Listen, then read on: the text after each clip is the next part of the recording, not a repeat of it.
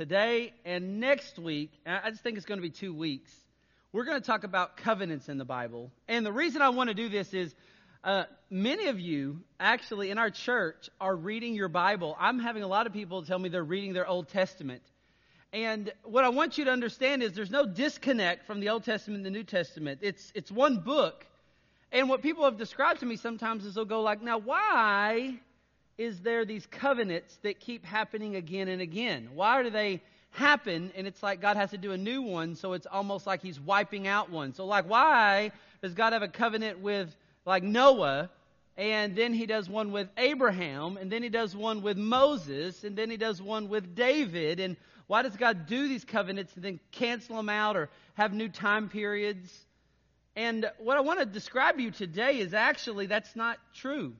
When you see the covenants in the Scriptures, although they all have different variances to them, they all are connected to each other. They build on each other. They reference each other. Because in the end, all the covenants that you see in the Scriptures actually tie in that God is faithful. And what is God faithful to be? He will be our God and we will be His people.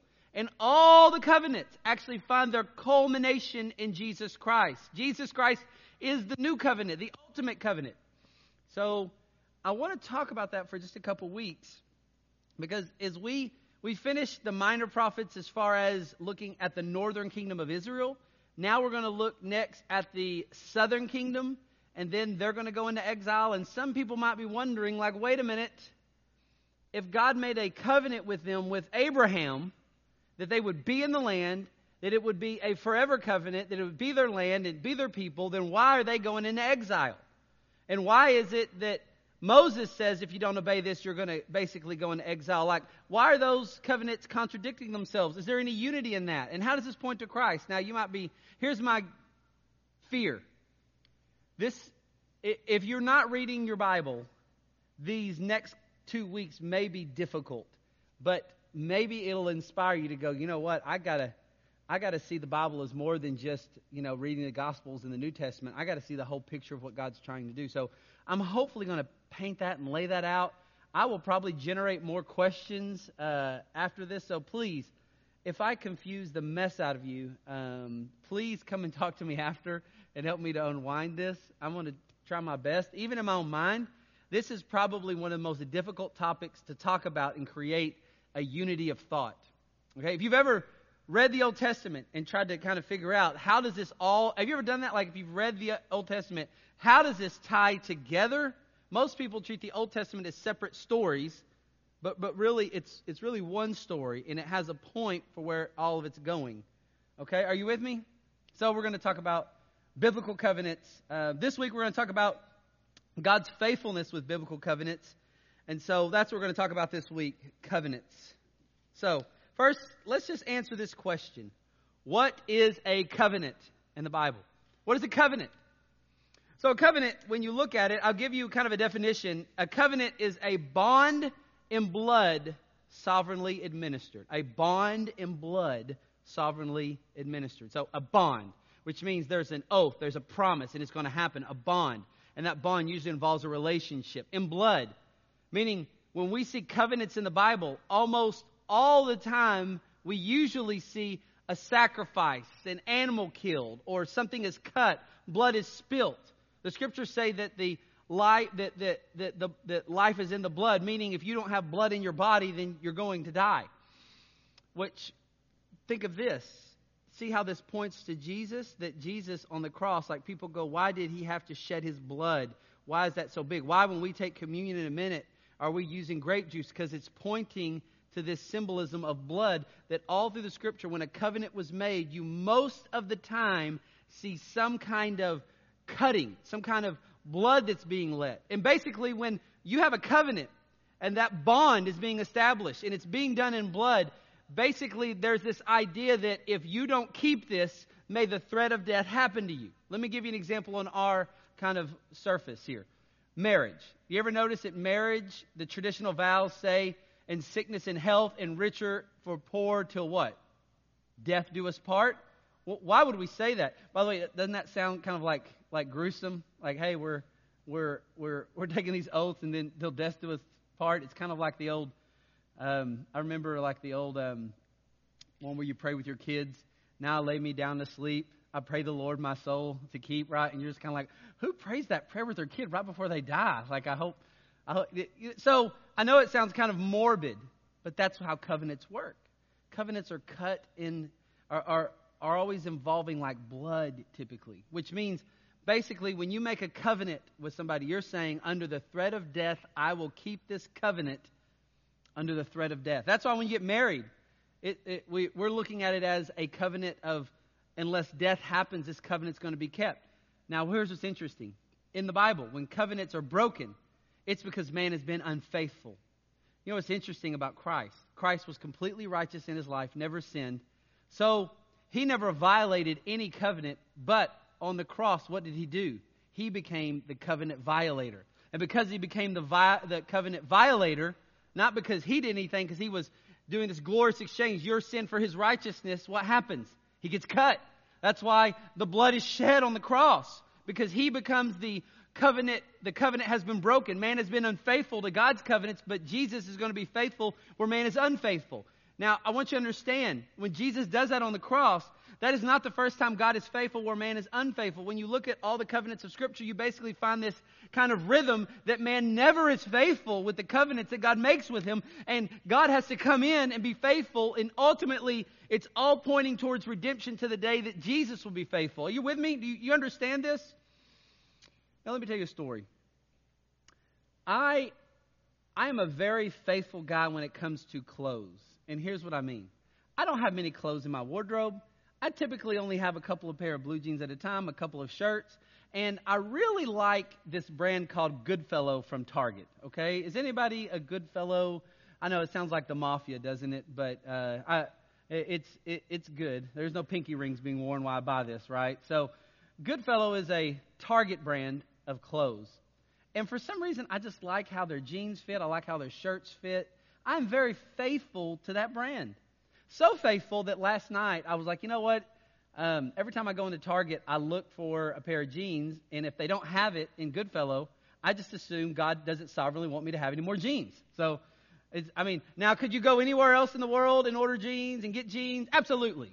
And Cindy yesterday said when I was going to Target to get some stuff for the house, she said, hey, you need to get another pair of jeans. You have like one good pair of jeans. And I'm like, I go in there, I look, if I don't see my size in that brand, I just don't do it. And so I kind of said, well, Lord, we'll see if you sovereignly have decided I should have another pair of blue jeans. And wouldn't you know it, there was a pair there, Goodfellow, that fit me. And while I was there, I was like, you know what, I do need to get another shirt. I've pretty much, sweat stained all my shirts from last summer, and so I'm gonna get another shirt, and you know what I found? So faithful am I to this brand that this morning as I was getting dressed, I put on the new jeans, and then I put on the new shirt, and you know what I realized? The shirt that I wore last week from Goodfellow that I bought a year ago is the same shirt I bought yesterday from Goodfellow a year later. I'm wearing the same exact shirt just a year later. Can't tell a difference, though. In the moment, I don't see any difference between the Goodfellow shirt from last year and this year. It didn't even register in my mind because there's such faithfulness to the brand. I see such continuity between the brands. Even the fact, the same exact threading. Now, why is that? Because I just don't see any difference between them. I'm blind to it. When you think of the covenants in the Scripture, think of it that way. There is such continuity, such faithfulness to it, that even when you look at the covenant with Abraham, you instantly think the covenant that Christ has made with us.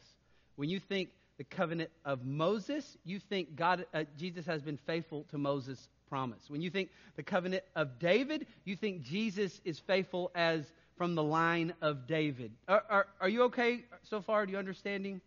There's a faithfulness there. So a covenant, it's something that is a bond in blood sovereignly administered, meaning God is the one that does it. There's typically a cutting of blood. There's some kind of sacrifice that happens that signifies or signals what's going to happen. I'll give you an example. Do you remember when Abraham, he had got the covenant call from God in Genesis chapter 12, right? And then Genesis chapter 15, God cuts a covenant with him where he walks where God walks between the animals, and we'll look at that here in a minute in Genesis 15, where God is actually cutting that covenant, and God's the one actually walking between the animals, showing that God will be the one to faithfully keep this covenant, even though Abraham will be unfaithful. Don't we remember the story, what Abraham does? He kind of doubts God's promise to bring seed through him, and he goes out and has a kid with Hagar, the handmaid, instead of, Isaac, who was supposed to come. But then you even find later in chapter 17 that God gives them circumcision, right? And circumcision is you're actually even cutting. You're cutting. When circumcision happens, not to be all gruesome here, but a man gets cut in a very delicate part of his life. There's a cutting. There's blood. It's signifying a bond.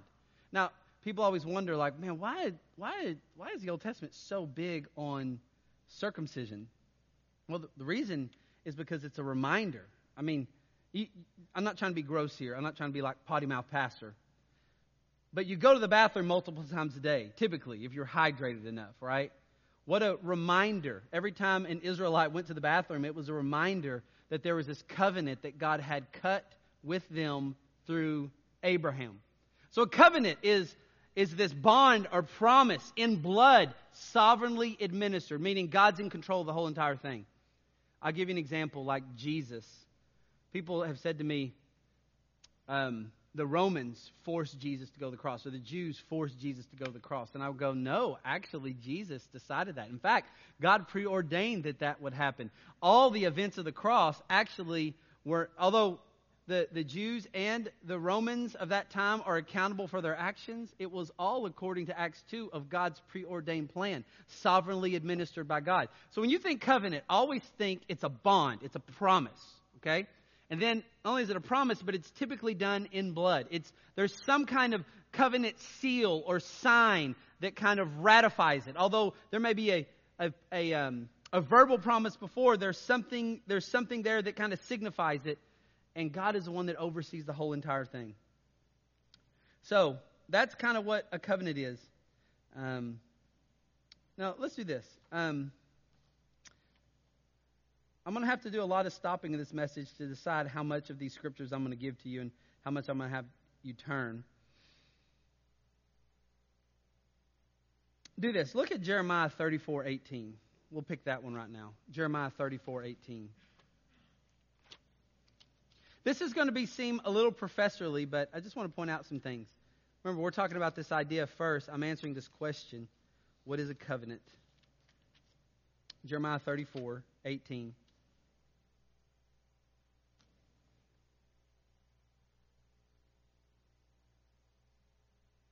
So when there is a covenant, and that covenant gets broke, death has to happen, right? So like you see that we're reading Jeremiah here, and Jeremiah is a prophet that's happening during the southern kingdom of Israel. They're about to lose it all, go into Babylonian exile. And it says in verse 18, "And the men who transgressed my covenant and did not keep the terms of the covenant," which actually is referring to the Mosaic covenant, "that they made before me, I will make them like the calf that they cut in two and pass between its parts." What's interesting in verse 18, he's referencing not only the Mosaic covenant, but then the backside, "I will make them like the calf that they cut in two and pass between the parts." He's then also referring to the Abrahamic covenant from Genesis 15, where the calf was cut in half and God walked through it, keeping the covenant to Abraham. What I want to show you is this. They are unfaithful to the covenant, and death happens as a result. So like when we get back to the minor prophets, we just finished the northern kingdom, and they're going to go now into Assyrian captivity. We just finished Hosea. That's what's happening. And why is that happening? Because they have broke the Mosaic covenant. But what's interesting is this. Although they broke the Mosaic covenant, all these covenants tie together. The Abrahamic covenant is still in play, which means this. Even when you get to like Jesus, I told you, remember when Jesus goes to the temple and Anna is prophesying, where the prophetess Anna is there? She's actually from one of the northern tribes that goes into Assyrian captivity. And it's showing you this. Israel, the northern kingdom that we've been reading about, they broke God's covenant. So they had to suffer the death. They had to go into exile. But although they were unfaithful to the Mosaic covenant, ultimately, God is faithful to his Abrahamic covenant, and he brings them back to the land later on during Persia. So when you look at the covenants, they have this tie together. You get to see God's faithfulness through the whole entire thing. Now, here's what's awesome about the gospel message. Over and over, when we see Jesus come, he does for us what we can't do for ourselves. So, for instance, if you were to do this, go over to Luke chapter 20, Luke chapter 22. Now, by the way, I would tell you, I got so much study that I've tried to put into this area. At times I fear there may be a lot of confusion, but you just pray for me and hopefully this all makes sense. But like, for instance, I want to show you in Luke chapter 22, verse 20. Jesus is showing the covenant that's about to happen. It says in verse 20, this is the Last Supper. Well, look in verse 18. Jesus says this in Luke chapter 22. For I tell you that from now on I will not drink of the fruit of the vine until the kingdom of God has come. And he took bread. When he had given thanks, he brake it and gave it to them, saying, This is my body, which is given you. Do this in remembrance of me. Verse 20. And likewise the cup after they had eaten, saying, This cup that is poured out for you is the new, what does it say? Covenant in my blood. So he even right here talks about a covenant and symbolizing that covenant even verbally with taking this wine, in which shortly he would be going to the cross and actually cutting that covenant. And by the way, people go this, when did Jesus' covenant actually start, like this new covenant? I would go, well, you can make a case that he lived a perfect sinless life. He had a perfect ministry. He completely satisfied the law of Moses. So covenants oftentimes are given verbally, and later they're actually ratified with that blood. So like, take for instance, Jesus lived that perfect sinless life, qualified where we couldn't qualify, was obedient where Adam was disobedient. And then comes the ratification of that at the cross. You see Abraham in Genesis 12. He gets the promise from God. Go, leave this land. Leave Ur of the Chaldees. I have a land for you, a posterity. I'm going to build a nation from you. From that nation is going to come a great people. Ultimately, that descends to Jesus. But yet, it's not till Genesis 15 that we actually find God cutting that covenant with Abraham. And we even see a couple chapters later that he establishes circumcision with Abraham as a reminder. Which, by the way, here's what I love. People go, why are there so many covenants in the Scriptures? Because man needs so many reminders to be faithful. He does. You ever wondered why we keep going to church? Why we keep doing Bible studies? Why we keep saying read the Bible? Why we keep at it? Why is it one moment you could feel close to the Lord, then the next minute you don't feel close to the Lord? Because we are so sinful and unfaithful, we have to have reminder after reminder after reminder. So when you look in the Scriptures and you see this word covenant used over and over, don't think that the covenant before is gone. Think man needs another reminder. And God in His grace is continuing to remind man that He is our God and we are His people. Over and over. So God does this. This is how covenant happens. Which, by the way, you see this at other times in different ways. So, like, for instance, Noah, God makes a covenant with Noah, and God symbolizes that actually with a rainbow. You see in creation, God makes a covenant with us, and He symbolizes God's covenant of creation with saying, hey, you need a Sabbath. You need a time of rest that you can rest and remember what I've done for the other 6 days. So that's just a little bit about when does a covenant happen. It's usually verbal. It's usually given beforehand. There's typically a sign or symbol. Typically, it revolves around blood. Other times, it could be like a rainbow or the Sabbath. But what we have is this. There's always some kind of sign or symbol, and typically it's usually in blood. That's why even when, like, you get married, I may say, like, when I marry somebody, I'll go till death do us part, and they'll repeat that, and then we'll take some rings out, right? So kind of think, people ask me, why do we do the ring thing? Well, it's kind of like that reminder. Kind of like with Abraham once again. Verbally, God gives him the call in Genesis 12. The animals get cut in Genesis chapter 15. But then there's more reminders of God's covenant that He's made with Abraham. And you go over to Genesis chapter 17 and they've got circumcision. Parallel that with marriage. You've got, basically when I marry people, they kind of agreed to do it beforehand, right? That kind of has to happen, don't you think? Like you have to agree that you're going to get married.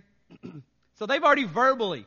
So like for instance, when I get people before me and I'm about to marry them, hopefully at that point they're not thinking, should I do this? Like they've already kind of moved in that direction. We're now performing the inauguration of it. We're now making covenant vows to each other. We're now saying, under the threat of death, I will keep this marriage vow. And then we're taking out rings and putting them on our fingers. Why? Because we're so unfaithful to our covenant vows of marriage that we need something in our face every single day to remind us, just like the children of Israel needed circumcision. Are y'all still with me? Am I losing you, or are you still with me on this? You can just shake your head and go, yeah. So that's what covenants look like. That's how a covenant is made. It's usually verbal. There's a sign or symbol. God keeps it. Man has been unfaithful. Now, what are the covenants? Let me walk through this. What are the covenants? Well, there is one is called the covenant of creation. Go to Genesis chapter 1. Do y'all know where Genesis is in the Bible?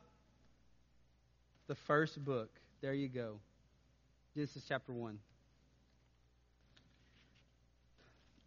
I don't know how much I'm going to walk through this. I may just talk about these. But I want to talk about the covenants that God has made in the Scriptures. So you got Genesis chapter 1, right?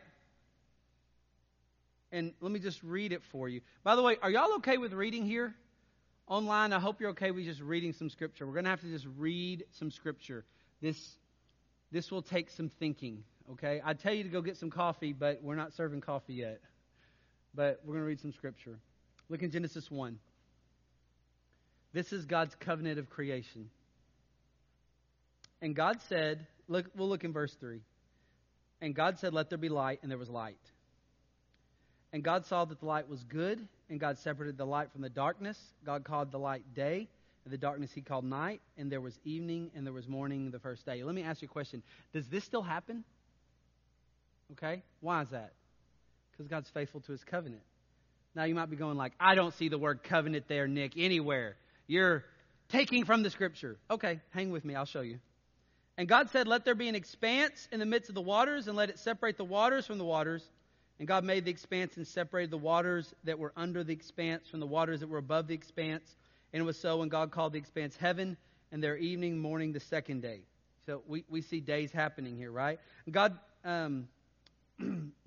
basically, let's bump down to verse 11. And God said, let there be the earth sprout vegetation, plants yielding seed, fruit trees bearing fruit, in which is their seed, each according to his kind on the earth. And it was so. And the earth brought forth vegetation, plants yielding seed according to their own kinds, and trees bearing fruit, in which is their seed, each according to his own kind. And God saw that it was good. And there is evening and morning the third day. Let me ask you, are vegetables still growing? Is fruit still growing? Are they still, you're still able to get those and put those in your house and let half of them rot because no one actually ever seems to finish it, right? We have the best of intentions. Verse 14, and God said, let there be lights in the expanse of heavens that separate the day from the night. And let them be for signs and seasons, for days and years. And let them be the lights in the expanse of heaven to give light upon the earth. And it was so. And God made two greater lights, the greater light to rule the day and the lesser light to rule the night and the stars. Is there still light during the day and nighttime? Is there still stars? Are you still seeing that? Is it still there? Why is that? Because God is faithful with His covenants. Now, keep going. And God set them in the expanse of the heavens to give light to the earth, to rule over the day, to rule over the night, and to separate the light from the darkness. God saw that it was good, and there was evening and there was morning the fourth day. I think you kind of get the gist. Now do this. Look over at Jeremiah chapter 33. Jeremiah chapter 33.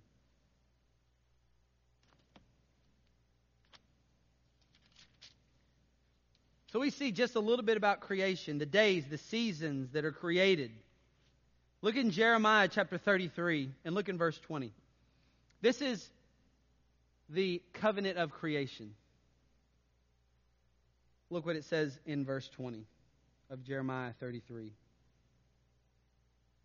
Thus says the Lord, if you can break my covenant with the day and my covenant with the night, so that the day and the night will not come at their appointed time. Look at verse 25.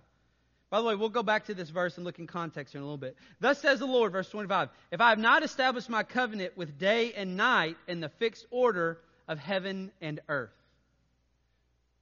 Here, Jeremiah calls creation a covenant. Now, here's what I love. Let me ask you this. As unfaithful as we are we going to change that the sun's going down tonight? Are we changing that the stars are going to be up there? Can't change it. Can't do anything about that. Why is that? Because God is the one faithful with all that. God has covenanted and promised that that process is going to happen. Like seasons continue to happen. It's His covenant. I mean, Jeremiah calls this out as part of God's faithfulness. This is why it's so important to understand this. Just that first covenant of creation that God says, I'm going to basically make life work, day and night and seasons and growth, and I'm going to control how far the waters can go. I'm going to control this whole entire thing. That lets us know, oh wow, it's all in His hands. That's why even when you read Revelation and start to see, as the Lord is returning, great apocalyptic destruction seems to happen with all these kind of heavenly elements, it's basically saying this: He's the one that was in control of this the whole entire time. So that's the covenant of creation. It points to faithfulness. If God is faithful with creation, then He can be faithful with the Savior. Now, keep looking. Let's look at the covenant with Adam. I don't know if I'm going to read this one. I might go a little bit shorter, so do this. Go over to Hosea chapter 6, verse 7. And I'm going to just quote from Genesis 1 because I think you already know Genesis 1. I think you already know Genesis 2. So I can't pick up everything unless you want to have church for hours. I didn't even get an amen on that one, so we're not going to do that one. The covenant with Adam. So if you know Genesis, I'm just taking for granted here. I'm sure most of us in here know Genesis 1 and 2. God creates Adam, right? He's to manage the garden, multiply, be fruitful, steward the earth, and obey God. Do not eat of the tree of the knowledge of good and evil, right? That was his mandate. That's what he's supposed to do. That was the covenant God had made with Adam. But like all things, Adam is unfaithful. And by Genesis 3, what do we see? We see Adam taking of the tree of the knowledge of good and evil that God said don't do. Now, what's interesting, when you look at Hosea, that was a covenant, right? Now, in the end, Adam is unfaithful with God's covenant, but God is always faithful with His covenant. Because look what happens. When you look at Hosea chapter 6, verse 7, but like Adam, they transgressed the covenant, and there they dealt faithlessly with me. So Hosea is talking about the sin of the northern and southern kingdom of Israel, which we've been studying, but he parallels their sin with the sin of Adam in the garden and calls it a covenant. What am I telling you? Although the word covenant isn't used in Genesis 2 or 3 in regard to Adam, Hosea actually pulls it back and says that was a covenant actually. Like God made a covenant with Adam. By the way, just to kind of help you here, Adam has a covenant with God. He sins against that covenant. Then what does Adam try to do to try to make up for his covenant? He tries to sow fig leaves, tries to cover his own nakedness, right? But then later on, God comes in, and what does God do? God kills an animal and covers Adam himself. What do we see? Blood's being cut. A covenant's being cut. Like God's even saying, like, under the threat of death. And then we see Genesis 3:15, which is a promise of the Messiah where Jesus, where God comes in and basically says to Adam and Eve, I will solve your unfaithfulness by my faithfulness to bring about my son, the seed of the woman. Are you with me? Do you understand Genesis 3:15? And then after that, Adam calls Eve not woman anymore. He calls her Eve now, which means the mother all living, which means Adam is basically saying, I've been unfaithful, but now God is faithful. He's just sacrificed these animals to show what a covenant is. And God is faithful to His promise that He's going to bring a man-child that's going to do right where we've done wrong. And it's going to come from this woman that you've given me. And in fact, I'm going to now name her Eve, which means the mother of all living, because I have faith that God's going to do this.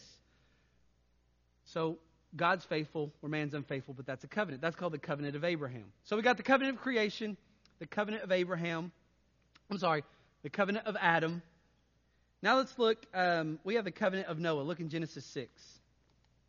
By the way, I understand this may not be the most exciting message on the surface, but if you're reading your scriptures and you're kind of like, man, how does this all tie together? Because here's the hardest thing. Have you ever tried to read the Bible You're just kind of like, oh, January 1's here.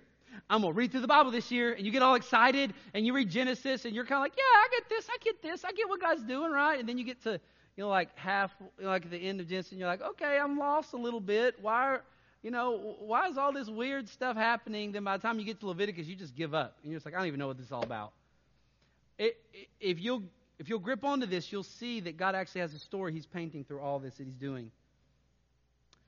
Okay, so we know the story of Noah. This is the covenant with Noah, chapter 6, verse 18. So Noah is given this mandate, build the ark. I'm going to destroy man. Their wickedness is great. Why would God destroy man? Because man had become so unfaithful. It was going to damage the covenant that God had made with Adam. So He says right here in verse 18, I will establish my covenant with you, and you shall come into the ark, you and your sons and your wife and your sons' wives with you. And that's exactly what they did. They came to the ark. You know the story of the flood. But even watch this. God did all that. It's called the Noah covenant, where God said, I'll make a covenant with you. I'm going to rebuild from you.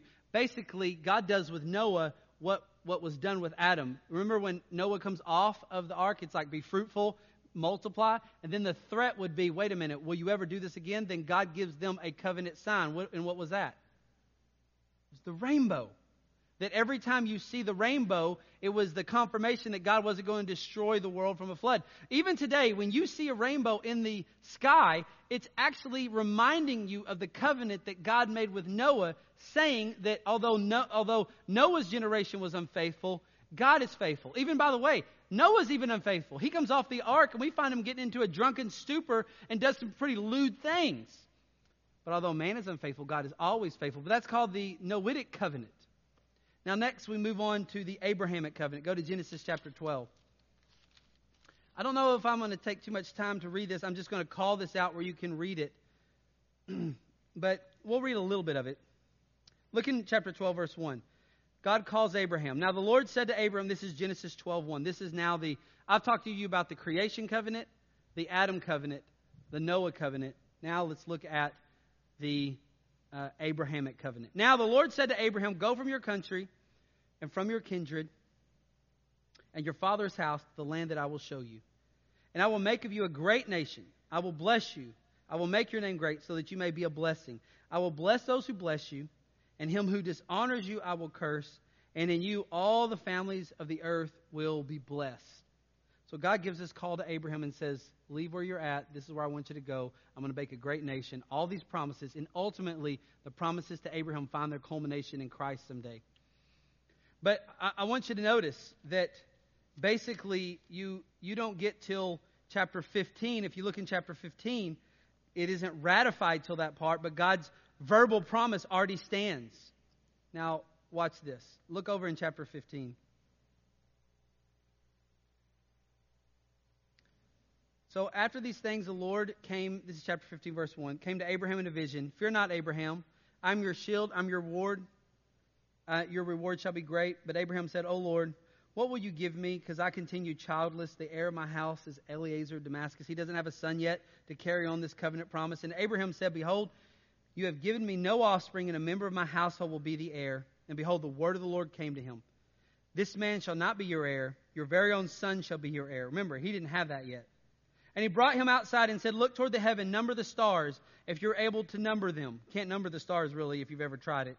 And when he said to him, so shall your offspring be. He believed the Lord, and he counted it to him for righteousness. And he said to him, I am the Lord who brought you out of Ur the Chaldees. That happened back in chapter 12. To give you this land to possess. But he said, O Lord God, how am I to know that I will possess it? He said, bring me a heifer 3 years old, a female goat 3 years old, a ram 3 years old, a turtle dove, young pigeons. And he brought them, all these. He cut them in half. He laid each half over against them. But he did not cut the birds in half. And when the birds of prey came to the carcasses, Abraham drove them away. And as the sun was going down, a deep sleep fell on Abraham. And behold, dreadful and great darkness fell upon him. And when the Lord said to Abraham, know for a certainty that your offspring will be sojourners in a land that is not theirs, and will be servants there. They will be afflicted for 400 years, but I will bring judgment on that nation that they serve. And afterwards they shall come out with great possessions. As for you, you shall go to your fathers in peace, and you shall be buried in a good old age. And they shall come back here in the fourth generation, for the iniquity of Amorites has not yet come. So, all this to say this. Basically, God already gave him the covenant promise in chapter 12. Chapter 15, it's getting ratified. And this is awesome. He's telling Abraham, I'm going to give you this land, but wait a minute. There's going to be a time when you're going to be away from this land, and then I'm going to bring you back. Now, just to kind of make a connection. They get brought back underneath Moses. But they get brought back underneath Moses because God was faithful to his Abrahamic promise. And by the way, when God makes a promise, sometimes there's a long history here. So God makes a promise to him, but basically says it's going to be a long time. Basically, he says, your people are going to actually go into Egyptian bondage. Now look at verse 17. And when the sun had gone down, it was dark. Behold, a smoking firepot and a flaming torch passed between these pieces. So right now, a covenant's being made. Abraham cut the animals in half. This is a covenant. And who's walking between these animals? Is it Abraham or God? Is it Abraham or God? It's God doing it. Why is that? Because Abraham would have never been faithful enough to ever keep this. So God says, I will be faithful where you'll be unfaithful. I will actually keep this covenant. This will be an unconditional covenant. So like, for instance, Adam's covenant was a little bit conditional in the sense that he had to obey God to stay in the garden. He was unfaithful to it. But in the end, God was more faithful to Adam's covenant because God then gives him the promise of the Messiah, right? And then we come to Abraham, and even Abraham is unfaithful. He has a time of wavering on this promise. That's why he goes into Hagar and they have Ishmael. But yet God is always faithful. So he knows that. So that's the Abrahamic covenant. And then we have the covenant with Moses. We'll look in Exodus chapter 19. I'm just trying to kind of tell you these covenants so you know that they exist.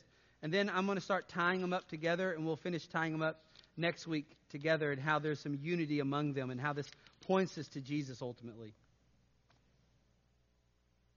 Exodus 19, 1 through 8.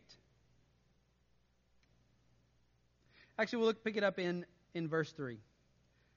We're now at Moses, okay? And Moses went up to God, and the Lord called him out of the mountain, saying, Thus you shall say to the house of Jacob, which is, house of Jacob is tracking to Abraham, and tell the people of Israel, you yourselves have seen what I did to the Egyptians, and how I bore you on eagle's wings and brought you to myself. Now, therefore, if you will indeed obey my voice and keep my covenant, you shall be my treasured possession among all the peoples, for all the earth is mine. And you shall be to me a kingdom of priests, a holy nation. These are the words that you shall speak to the people of Israel. So, now here's the deal. They already have a covenant with Abraham, but God comes in and says, Moses, I want to talk about another covenant, the Mosaic covenant. It doesn't replace the Abrahamic covenant. It accentuates, it adds to it, and it gives us more of redemption history, gives us more chance to point to Christ. If you look in chapter 20, this is the Ten Commandments. And it says in chapter 20, I am the Lord your God who brought you out of the land of Egypt, out of the house of slavery. Then he gives you the Ten Commandments. Notice, God's faithfulness to bring Israel out of Egyptian bondage was because of his promise to Abraham. Remember in Genesis 15, part of God's promise in Genesis 15 was, you will go down into Egypt, but I will bring you out of it. And now he's given the Mosaic covenant, which is the Ten Commandments. Follow these Ten Commandments. And then these Ten Commandments result in all these other civil and ceremonial commandments that Israel obeys. That's the 600 other commandments we talk about. But it was all connected actually to the Abrahamic covenant. So God brings and gives the Mosaic covenant. And the Mosaic covenant is basically this. You get to come into the land, but you got to be faithful to me. I have the Mosaic law. Here's the Ten Commandments. And then there are ceremony and civil laws that extrapolate from those Ten Commandments. That's what you get when you start reading the rest of Leviticus and Deuteronomy and Numbers. And what happens that God says this, if you're going to stay in the land and enjoy it, you've got to obey this Mosaic covenant. Okay? So the Mosaic covenant was obey the Ten Commandments and you get to stay in the land. It'll go well with you. You'll get blessings. Okay? Now that's the Mosaic covenant. Which, by the way, was Israel faithful to that covenant? No. That's the whole thing. The minor prophets. Israel is being unfaithful to that Mosaic covenant.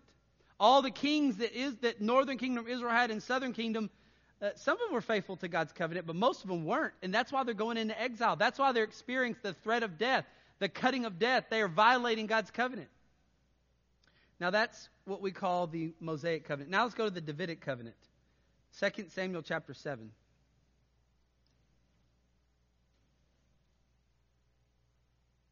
This will be the last one I talk about. Next week we're going to look heavily at Christ's covenant. But 2 Samuel chapter 7. You have what's called the Davidic covenant. David is now the king in Israel. And what's interesting, if you were to look at 1 Samuel 16, David is already verbally made king, but he's not actually king yet.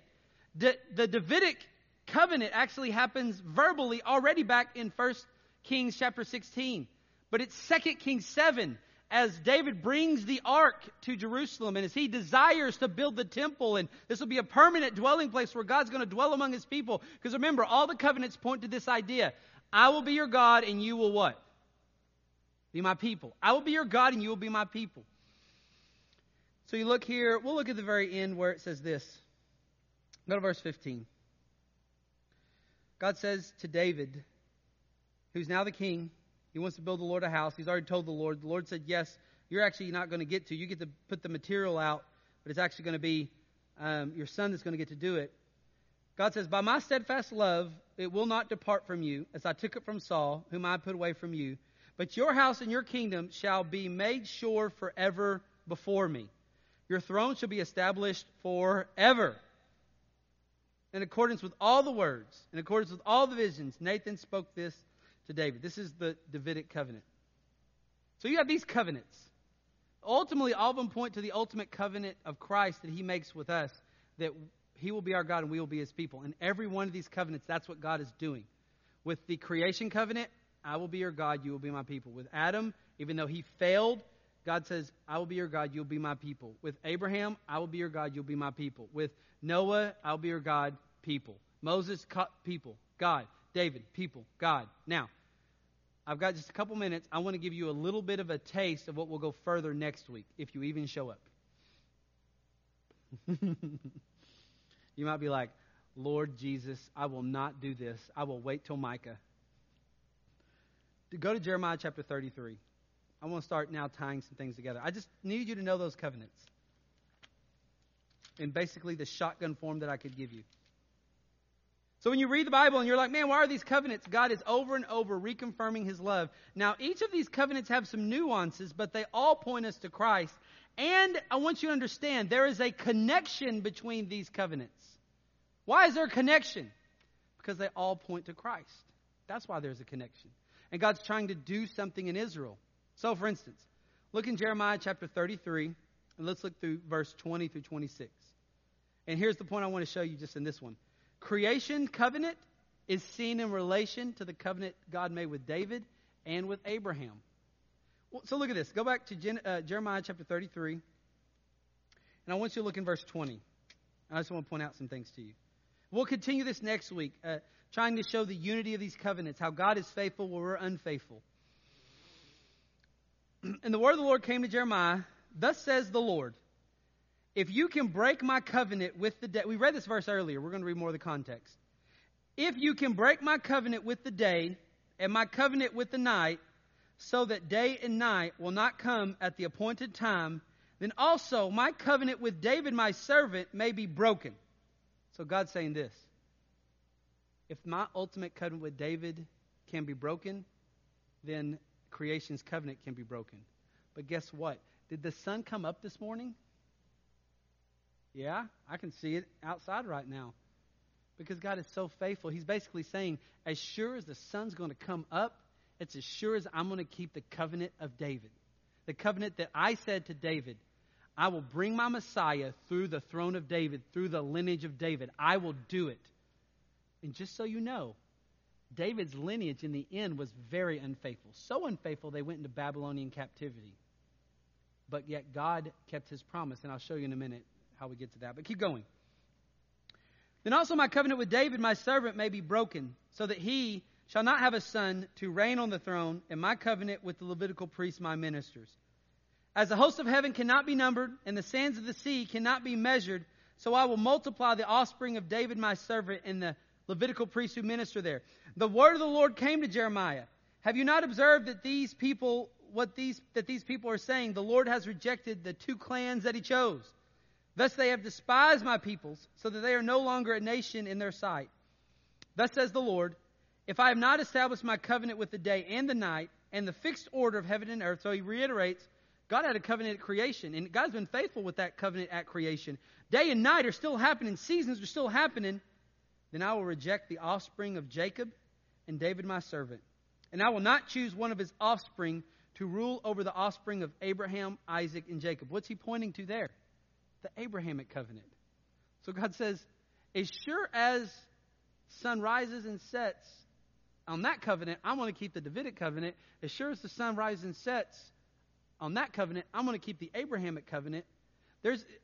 I want you to start seeing there's a tie between all these things, right? God's trying to point to his faithfulness.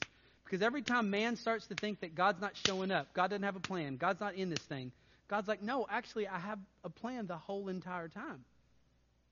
So there's this connection that you see between creation and David and Abraham. So we'll keep looking. Look at Hosea chapter 6, verse 7. Actually, skip that. Go to Exodus chapter 2. I'll just verbally talk about it as you go to Exodus 2. Hey, do you remember earlier when I read about Adam? Remember when we read Hosea 6, 7? And it talked about the northern and southern kingdom transgressing the covenant just like Adam did? That covenant they were transgressing was a Mosaic covenant, right? But once again, what do you see? A connection between Adam was unfaithful, and yet God started the process of faithfulness just as Israel and the southern kingdom were unfaithful. And then God starts a process of his own faithfulness by taking them into exile to purify them, to bring them back, that someday the Messiah could come from them. Now do this. Look at Exodus chapter 2. And we'll land the plane here in a minute. And we'll continue. We'll fly the plane again. We won't land it completely because we're going to talk a little bit more about this. Look in Exodus chapter 2 and look at verse 23. So the children of Israel are groaning. They're in Egyptian slavery. All they know at this point is that they have this Abrahamic covenant, and there's this Noahic covenant, and there's this Adamic covenant with Adam, and then there's creation's covenant. But notice verse 23. And in those days, many days, when the king of Egypt died, the people of Israel groaned because of the slavery and cried out for help. Their cry for rescue from slavery came up to God. And God heard their groaning. And God remembered his covenant with Abraham, Isaac, and Jacob. God saw that the people of Israel, and God knew. And then look at chapter 3. What do you have? It now starts the history of Moses. God now brings about Moses. And Moses helps deliver the children of Israel out of Egyptian bondage. Moses leads them out of Egyptian bondage, and as we read earlier in Exodus 20 and Exodus 19, he brings them to Mount Sinai, and then God makes his Mosaic covenant with them. They're all tied together. God's being faithful. Even right here, and by the way, what happened with them right here when they call out in groaning in Exodus 2, 23 through 25? Remember, Abraham's promise in Genesis 15 was, this is going to happen, but I will be faithful to bring it about. How do we know God's going to be faithful to bring it about? Because God decided in Genesis 15 to walk between the animals that would cut, and he left Abraham to the side. Abraham's over here passed out from dehydration or I don't know what, but he's smooth passed out. And God's the one who's faithfully walking through the covenant of Genesis 15, saying, I'm going to be the one to keep this. I'm going to bring you from the land. I'm going to do all this. You're unfaithful, but I'm faithful. Okay?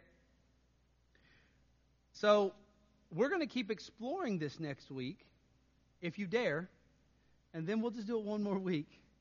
If you're not reading your Old Testament, you're kind of going to think right now like, big deal, Nick. Didn't get much from that. If you're reading it, though, you're going to start to go, wait a minute. Wow. You know what God in his grace does, which is so amazing? Do you ever forget him? Do you ever feel like you forget God? And God is so faithful in his grace to keep reminding us. So here's the cool thing. Take your Bible and look at 2 Kings at the end of it. I just want to show you something. This is how faithful he is. So,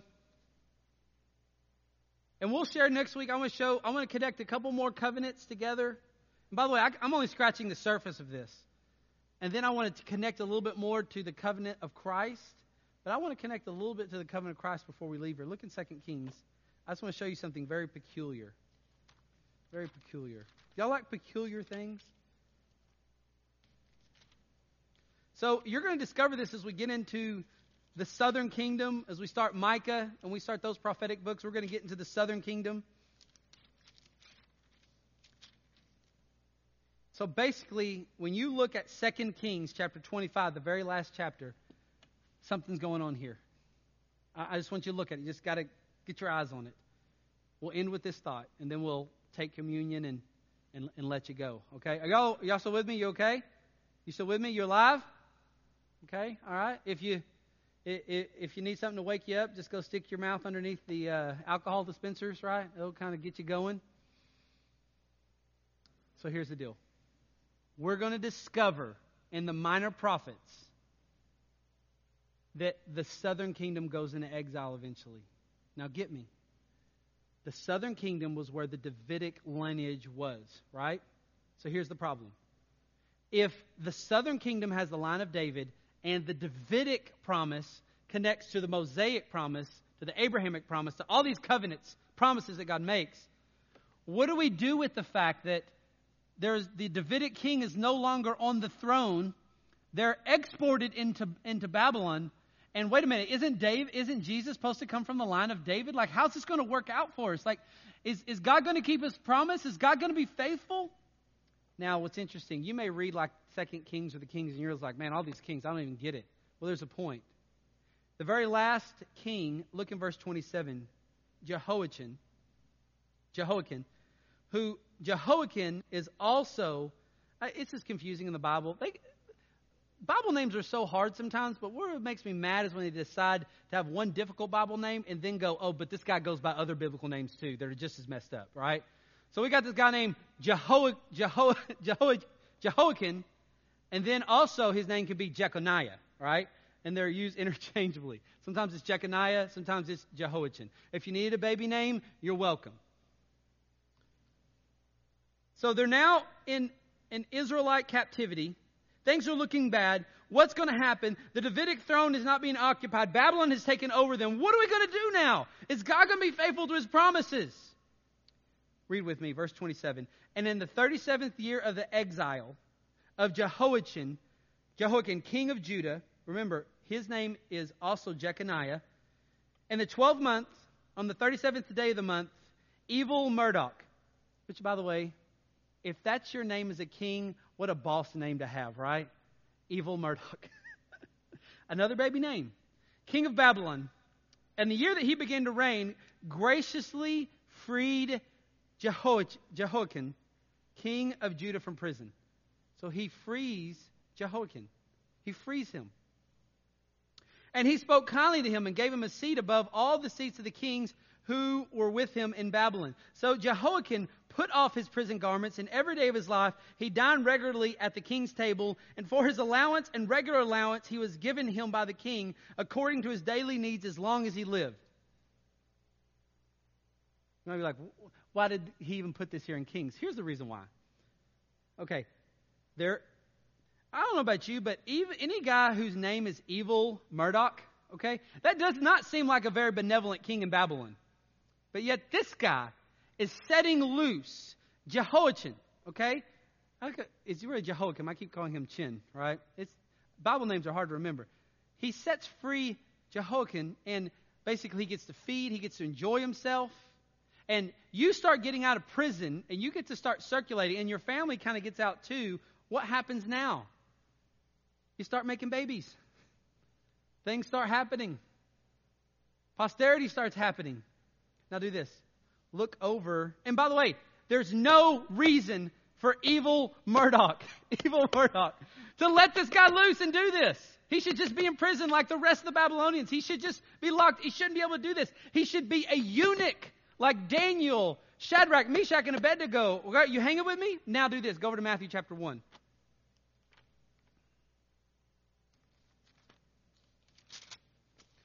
Go to Matthew chapter 1 and look at verse 11. Why would God do that? This Davidic king with Davidic lineage, Jehoiakim, why would he get allowed to have all this freedom in Babylon, being in exile, the king Evil Marduk, even allow that? Well, because that king is a direct lineage to Jesus. Because from that king eventually would come Joseph. And Joseph, that's how Joseph connects to the line of David. Look in Matthew chapter 1, verse 11. And Josiah, the father of, what's that word? Jeconiah. Remember I said Jeconiah, Jehoiakim, that's the same person. Jeconiah is just another name for Jehoiakim that's used. And his brothers, and at the time of the deportation to Babylon. And then you track all the way through that, and you get to verse 17. Now these are the generations from Abraham to David, were 14 generations from David to the deportation, 14 generations. And from the deportation of Babylon to Christ, 14 generations. Why would God do that right there? Why would he let Jehoiakim, Jeconiah, have this freedom? Because God was being faithful to his promise. Because he said, I will bring from your lineage a Messiah, David. Right? But why is that? Because all these covenants tie together. Creation's covenant ties to the covenant with David, to Moses, to Abraham. They're administered in different ways.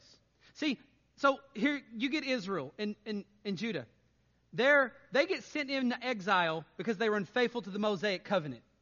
But they're ultimately going to come out of exile. Why? Because although they were unfaithful to the Mosaic covenant, God was going to be faithful to his Abrahamic covenant that was unconditional, because God was the one that cut that covenant. He didn't even need Abraham's help on that. God was going to do what man couldn't do for himself. You hanging with me? You get that? And now, even this promise to David, that the Messiah would come from the Davidic line, it was going to come through Joseph, and because Joseph was going to come through this line through Jeconiah. And now let me blow your mind in this. But did Joseph have any biological help for the Messiah coming? Was Joseph a part of that equation at all? The answer is no. So, family line, lineage-wise, Jesus was from David, because Joseph was legally Jesus' father, and Joseph was legally from the lineage of David. But Jesus didn't ultimately actually come from Joseph biologically. Here's what's even cooler. The Davidic line stopped right here, right? There was no more kings of Israel, of Judah for this. But that didn't actually stop in the end, because Jesus is a different king than all other kings. Jesus would be the king that would be born of a virgin, born of God. And only Jesus could be the ultimate Davidic king that none of these Davidic kings could ever be. So in the end, when you see all this, where we've been unfaithful, God has been faithful. And this is when he's brought about the Messiah, Jesus. He has been showing his faithfulness all through. So in a minute, when we take communion, I don't know if this even helped you at all or made some connections in your mind, but I want you to understand, when I'm taking communion here in a minute, I am celebrating how Jesus has been faithful where I was unfaithful. Why am I taking of that cup and why am I taking of that bread? Because I could never do it on my own. And even every time I take it, I'm remembering, like God gives all these covenants of remembering. And when I'm taking it, I'm remembering that someday I'm looking forward to the promise. Abraham always looked forward to the promise. Moses looked forward to the promise. David looked forward to the promise. They all look forward to the redemption that's in Christ. Would you do this with me? If you have your communion cup, would you stand to your feet, and I want to just pray and ask our hearts to get in tune. The worship team's going to come, and they're going to sing a song after we take communion together. If you're at home, you can take communion with us as well. You can get those elements. And listen, we're going to continue to take communion here for several weeks. Actually, I'm planning to take it every week for quite a long time. Why? Because some people are going to be at home, and they're not going to be able to be here, and they need to do church. You need to take communion with people. But I think at this point in life, we need to remind ourselves that God is faithful, that He is our God and we are His people through the shed blood of Christ. We got to remind ourselves.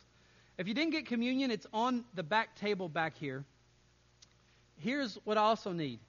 Can someone go get me some communion? Because I forgot to bring one up here to myself.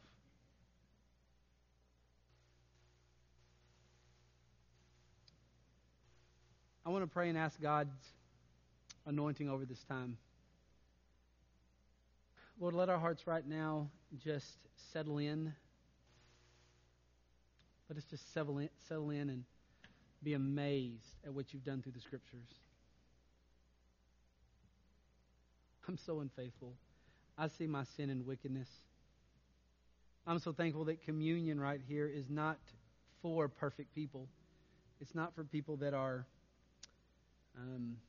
unflawed but flawed, unfaithful, faithful but unfaithful. That's how I need it. I'm so thankful that I can take it and remember and remember and remember. God bless this time.